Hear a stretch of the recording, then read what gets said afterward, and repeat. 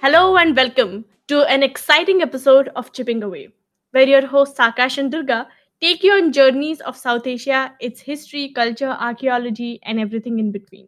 Today is a special episode, one commemorating a very important event in the story of India's past. On 30th May 1863, a young geologist, while doing his geological surveys, came across an interestingly shaped rock. This turned out to be one of the first paleoliths found in India, and that young man was Robert Bruce Foote, who is now considered as a father of Indian prehistory.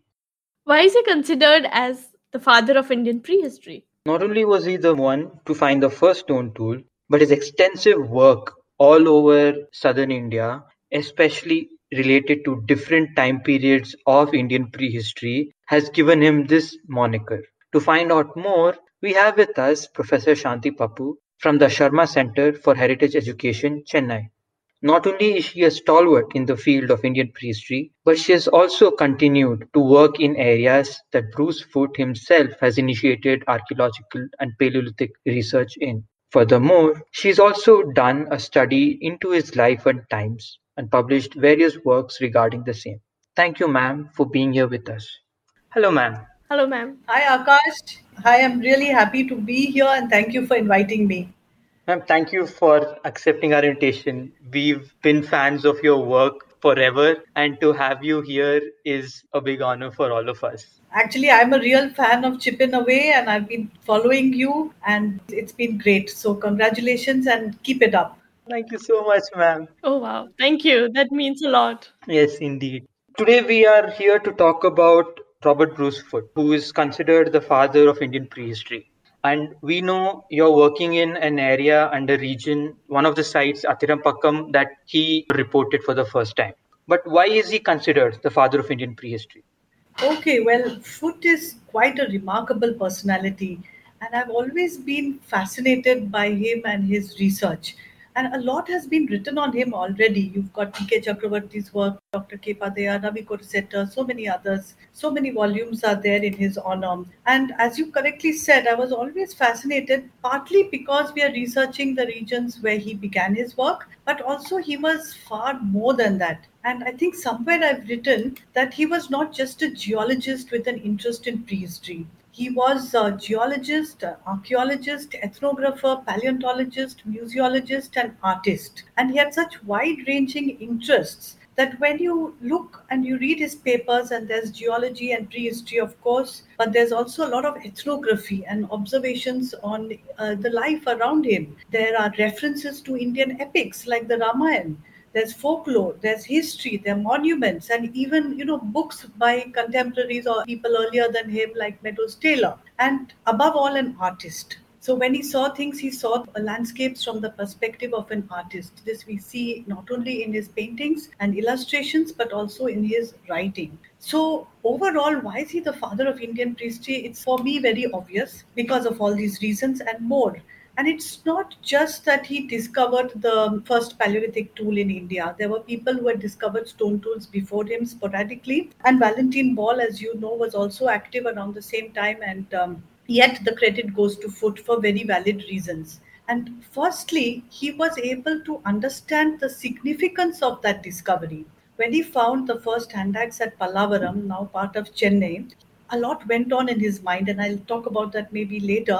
And he could relate this find to what was happening in Europe, the great debates on antiquity that were going on over there, and therefore situate this in context. And that's not all. Apart from these early discoveries, he went on not only to discover sites in practically all over southern India and parts of western India, but he was also able to situate these in a global perspective, describe them and their contexts, and publish. So he got everything he worked on out as fast as he could, and that was really in difficult conditions. In fact, there's a paper in which he talks about the weariness of a solitary life and stuck in the field for many months, cut away from everyone, no access to scientific literature. And yet, along with his ordinary work, he was able to publish all this and keep in touch with people like John Evans and others. He could attend meetings whenever possible, display tools which he found in India, and talk about them to everyone, so that there was no gap in communication. So what I feel is what brings his work alive and why he's so relevant even today is that he moved beyond description to interpretation. Many of these were wrong. We know that now. And he admitted it himself, contradicting some of his previous work as well. But he put together whatever he found to make some sense, to build some coherent pictures of what he thought the whole story was in Indian priestry. And that's why I feel there's an honesty in his work. And that honesty touches us through time. So that's one of the reasons why all of us, wherever we are in India, who have continued in his footsteps, to put it very bluntly, have always felt some connect with what he has written, whether it is on the tools or whether classification systems or whether we agree or even disagree with him, there is a connection. And I think that's what makes him really great. So if you go back right to the early days, say right from the 1930s onwards, you see even Sankalya and others beginning their work, for example, in the Gujarat priestry expedition, stating that they acted on clues left behind by foot. And whoever you read right up till today, you will see archaeologists repeating the same story of how they followed his directions. And practically all priest ordens in India have followed in his footsteps. In our case, this was pretty literal. For example, we followed his directions like turn left at the small pagoda and walk down the gully and then turn right or whatever it may be. So I think all these together make him a very, very significant figure. That's wonderful. That's a bit related to his work, but let's go back and look at the man and the person that he was. What made him who he is? Do we know anything about him? Well, that's an interesting question because we knew a lot about his work, but very little about him. And one of the papers I wrote was to explore this aspect, the untold story, as I called it. And in this, I was very privileged to be able to meet his grandson, the late Mr. John Foote, and his wife Mary, and interact with their son as well, Mr. Jonathan Foote. And also, I was greatly aided by Mrs. Florence Ashton, who was a descendant of his father in law, Reverend Peter Percival. And along with archival sources, it is the information which they gave me that helped me to put a little bit of his life together. So there is some information about his birth on 22nd September 1834 in Cheltenham, England, and his father died very young. And there's not much information as to where he studied or other details of his early life, but we do know that he arrived in India as a young geologist on 20th September 1858, and he landed at Cape Comorin, now Kanyakumari, where he was assigned duties in the then Madras Presidency. And I think India entered his soul at that point because we see a wonderful painting, a pen and ink wash of his.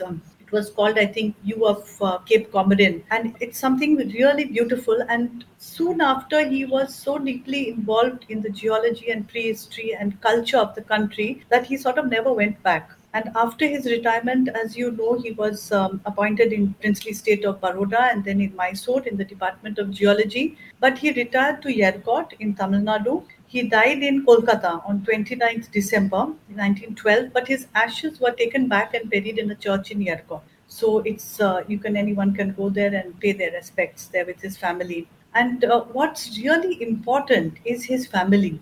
And I really found it fascinating when I looked at the involvement of his family in his work. So you have his first wife, Elizabeth Ann Percival, who was the daughter of Reverend Peter Percival. And Peter Percival was a fascinating character in his own right.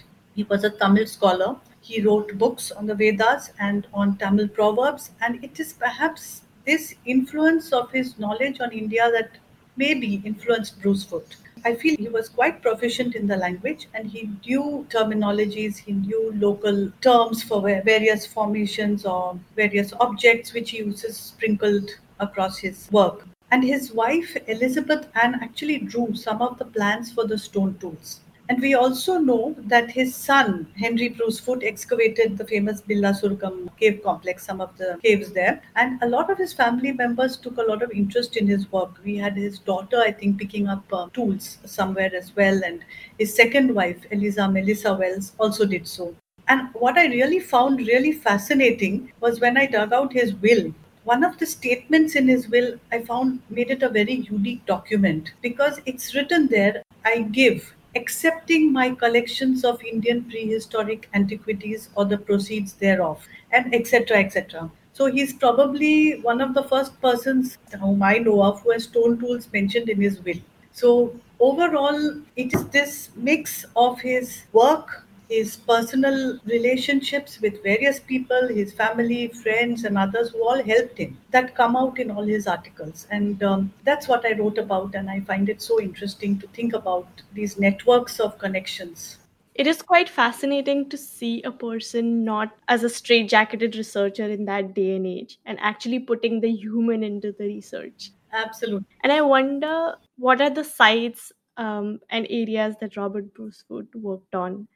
Okay, so that is really extensive. And if you go through his catalog, which was actually published posthumously, so he had a draft and everything ready by 1901. And then Padya has written about this. And then the final came out later with some changes and some issues as well. You see the scope of his work. And he had published on this throughout, right from 1866 onwards, right from Pallavaram, the very, very important paper. He had published, and he had published maps as well along the way. So you can see that his interest was also very geographic. And we have, of course, Dr. Subbarao much later, who wrote on the personality of India and the importance of geography and environment. And we see this in Bruce Wood's writing as well.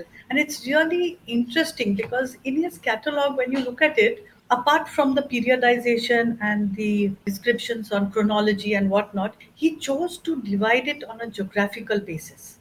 So he had 459 sites. I've just got some figures down: 42 Paleolithic, 252 Neolithic, 17 Iron Age, and 5 are unclear. And he chose to arrange it geographically in nature. And he wrote a lot about this as well. So obviously, we start with the very famous areas where we are now working in the Madras Presidency, Pallavaram, Atrambakam, and other sites. And this is where some of his really unique thoughts began. For example, at Pallavaram, although he found only a few tools, later that year he went on to Atrampakam, which was actually discovered along with his very close friend and colleague William King. And this William King also happens to be, I think, the son of William King, who coined the term for the Neanderthals, if I'm not mistaken. So they are related. So there were these networks all over the 19th century.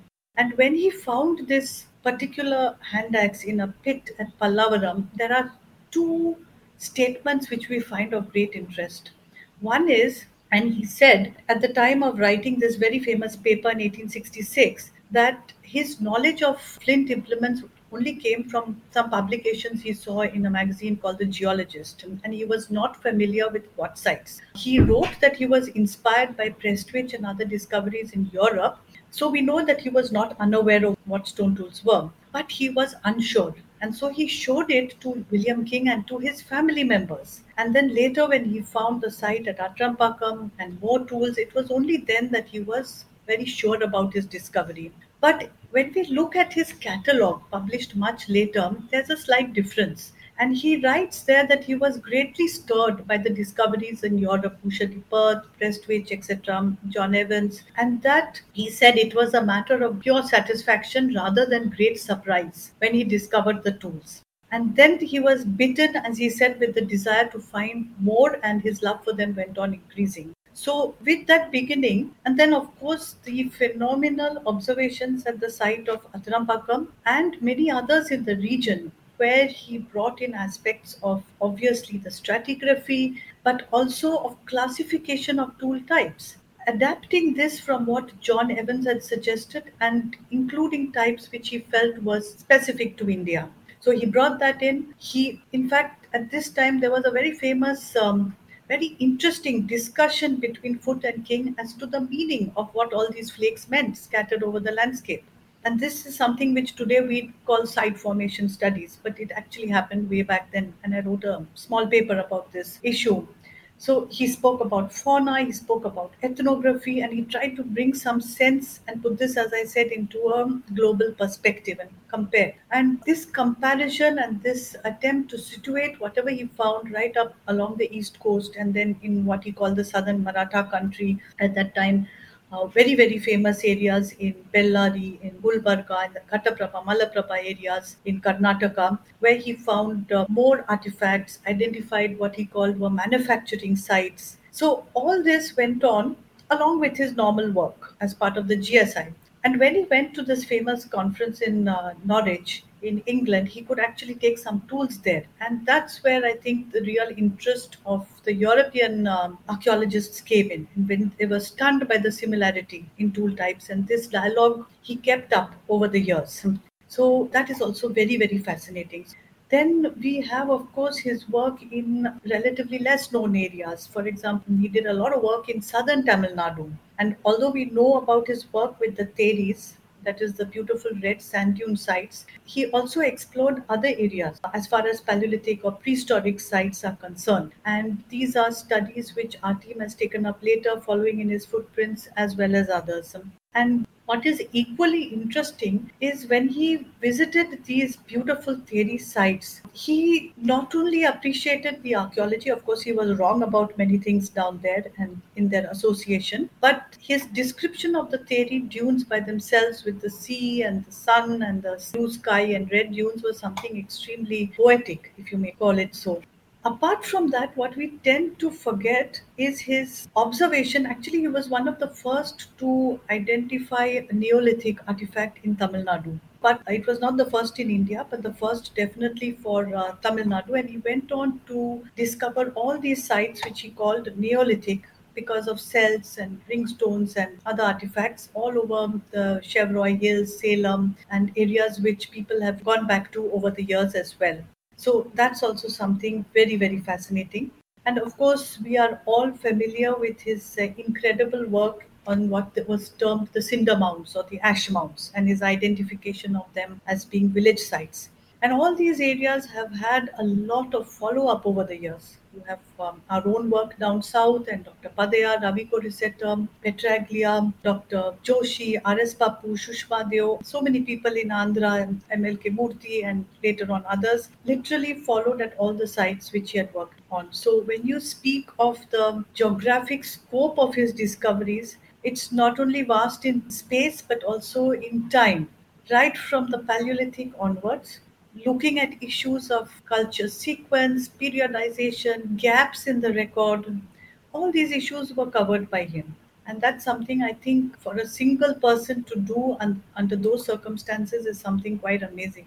Indeed, and these are concepts and themes that we're all continuing to work on. And as an entire discipline, we're still trying to build upon things that he as an individual laid the foundation to. Absolutely. That is wonderful stuff. And even some of the concepts that you spoke about echo with a lot of modern day paradigms of how we are working within Paleolithic archaeology. Do you think it was because of his training in geology that he had this possible equitability between geological sciences and approach and application into archaeology? Yes, I think so. Absolutely. Without that, I don't think he would have been able to make such sense of the context of the artifacts. And this is something he goes on writing about. It was very, very important for him. And we see that, of course, he was wrong at many sites, but that's not because of any observations he made. It's just because he didn't have the time to excavate them, for example, at Athirampakam and other sites in the region. And what I always found interesting is that he looked at different hypotheses and he was not afraid to say that he was wrong.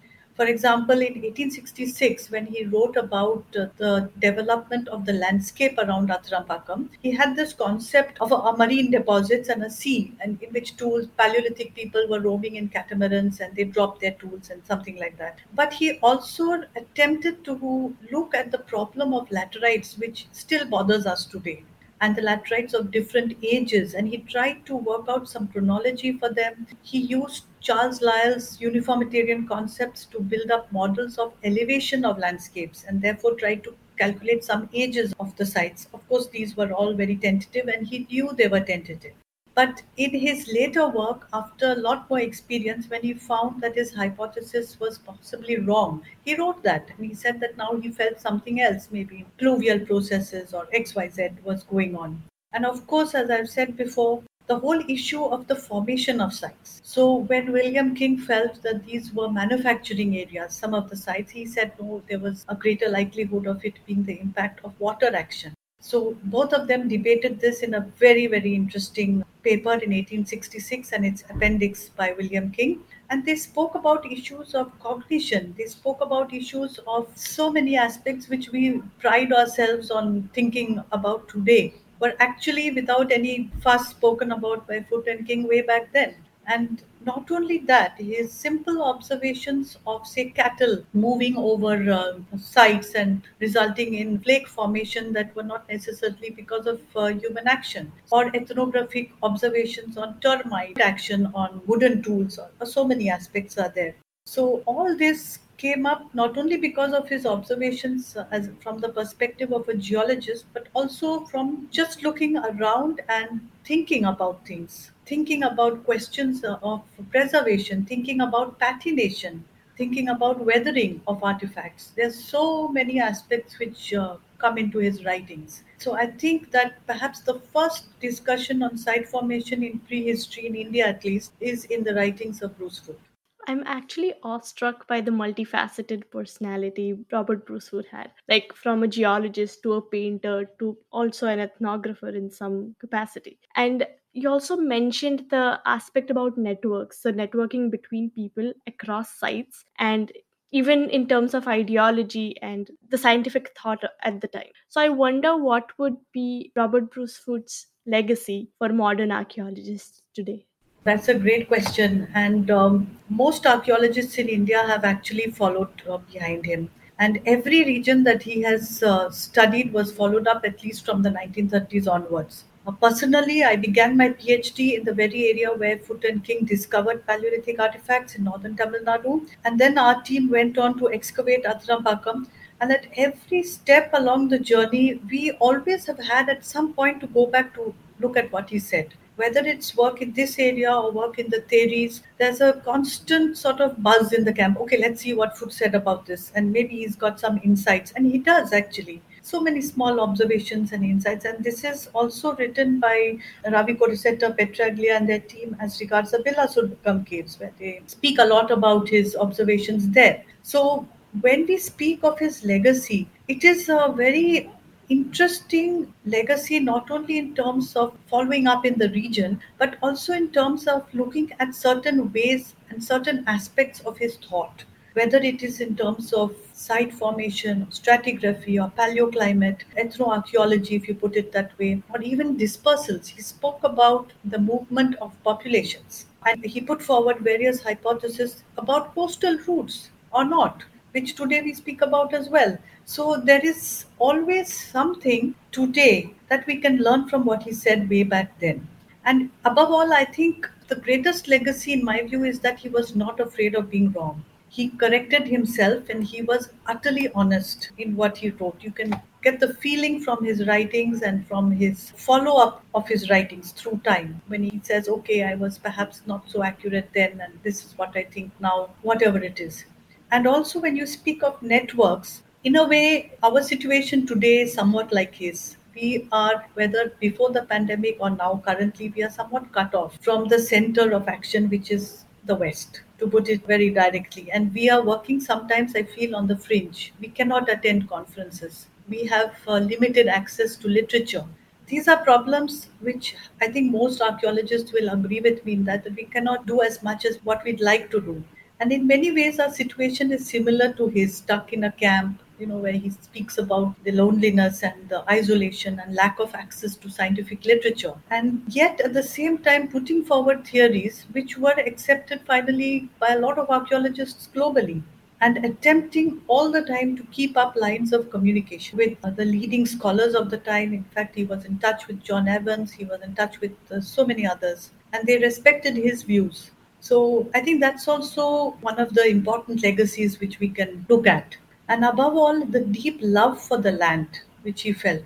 And this comes out in all his writings, not only for the subject, but also for the love of the land in which he was working. And that's something I think all of us can be inspired by.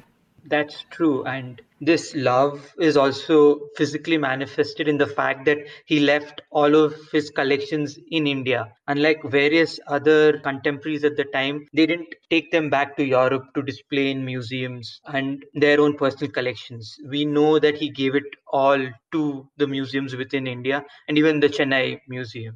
Yeah, he sold the bulk of his collection, but you're right. In fact, I think there is a reference somewhere that when he took his tools abroad, somebody wanted some of them, but he refused to part with them. So he had a sort of a great and deep affection for each and every piece, which he very lovingly described and drew, and you can see that in the catalogue.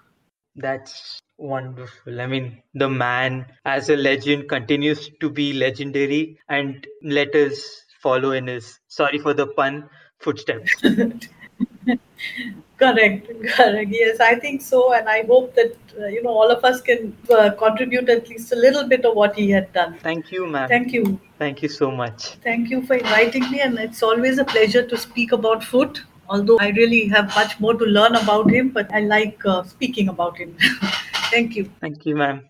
Thank you, ma'am. Thank you. And thank you for providing a perspective to look at history or prehistory or study of a field through a person's case study. Because sometimes we lose the sight of the humans in the field. Let's continue this discussion on our future episodes on the Chippin Away podcast. Our new episode will be out just in a matter of 15 days.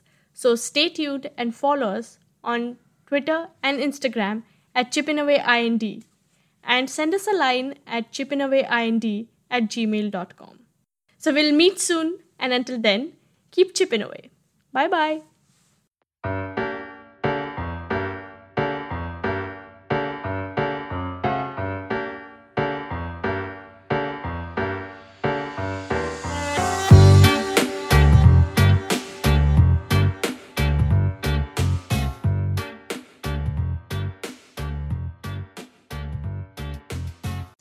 Chippin' Away is available on all major streaming websites such as Spotify, Apple and Google Podcasts, and so on. So go ahead, subscribe wherever you feel comfortable, or you can just log in to Buzzsprout and check out Chippin' Away. We have a new episode coming up every fortnight, that is, after every 15 days, so twice a month.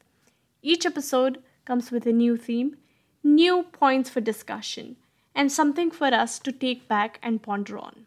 So join us in our journey of understanding our collective past better and to question the existing and new theories and models that we encounter every so often. And don't forget to follow us on Twitter and Instagram at chippinawayInd.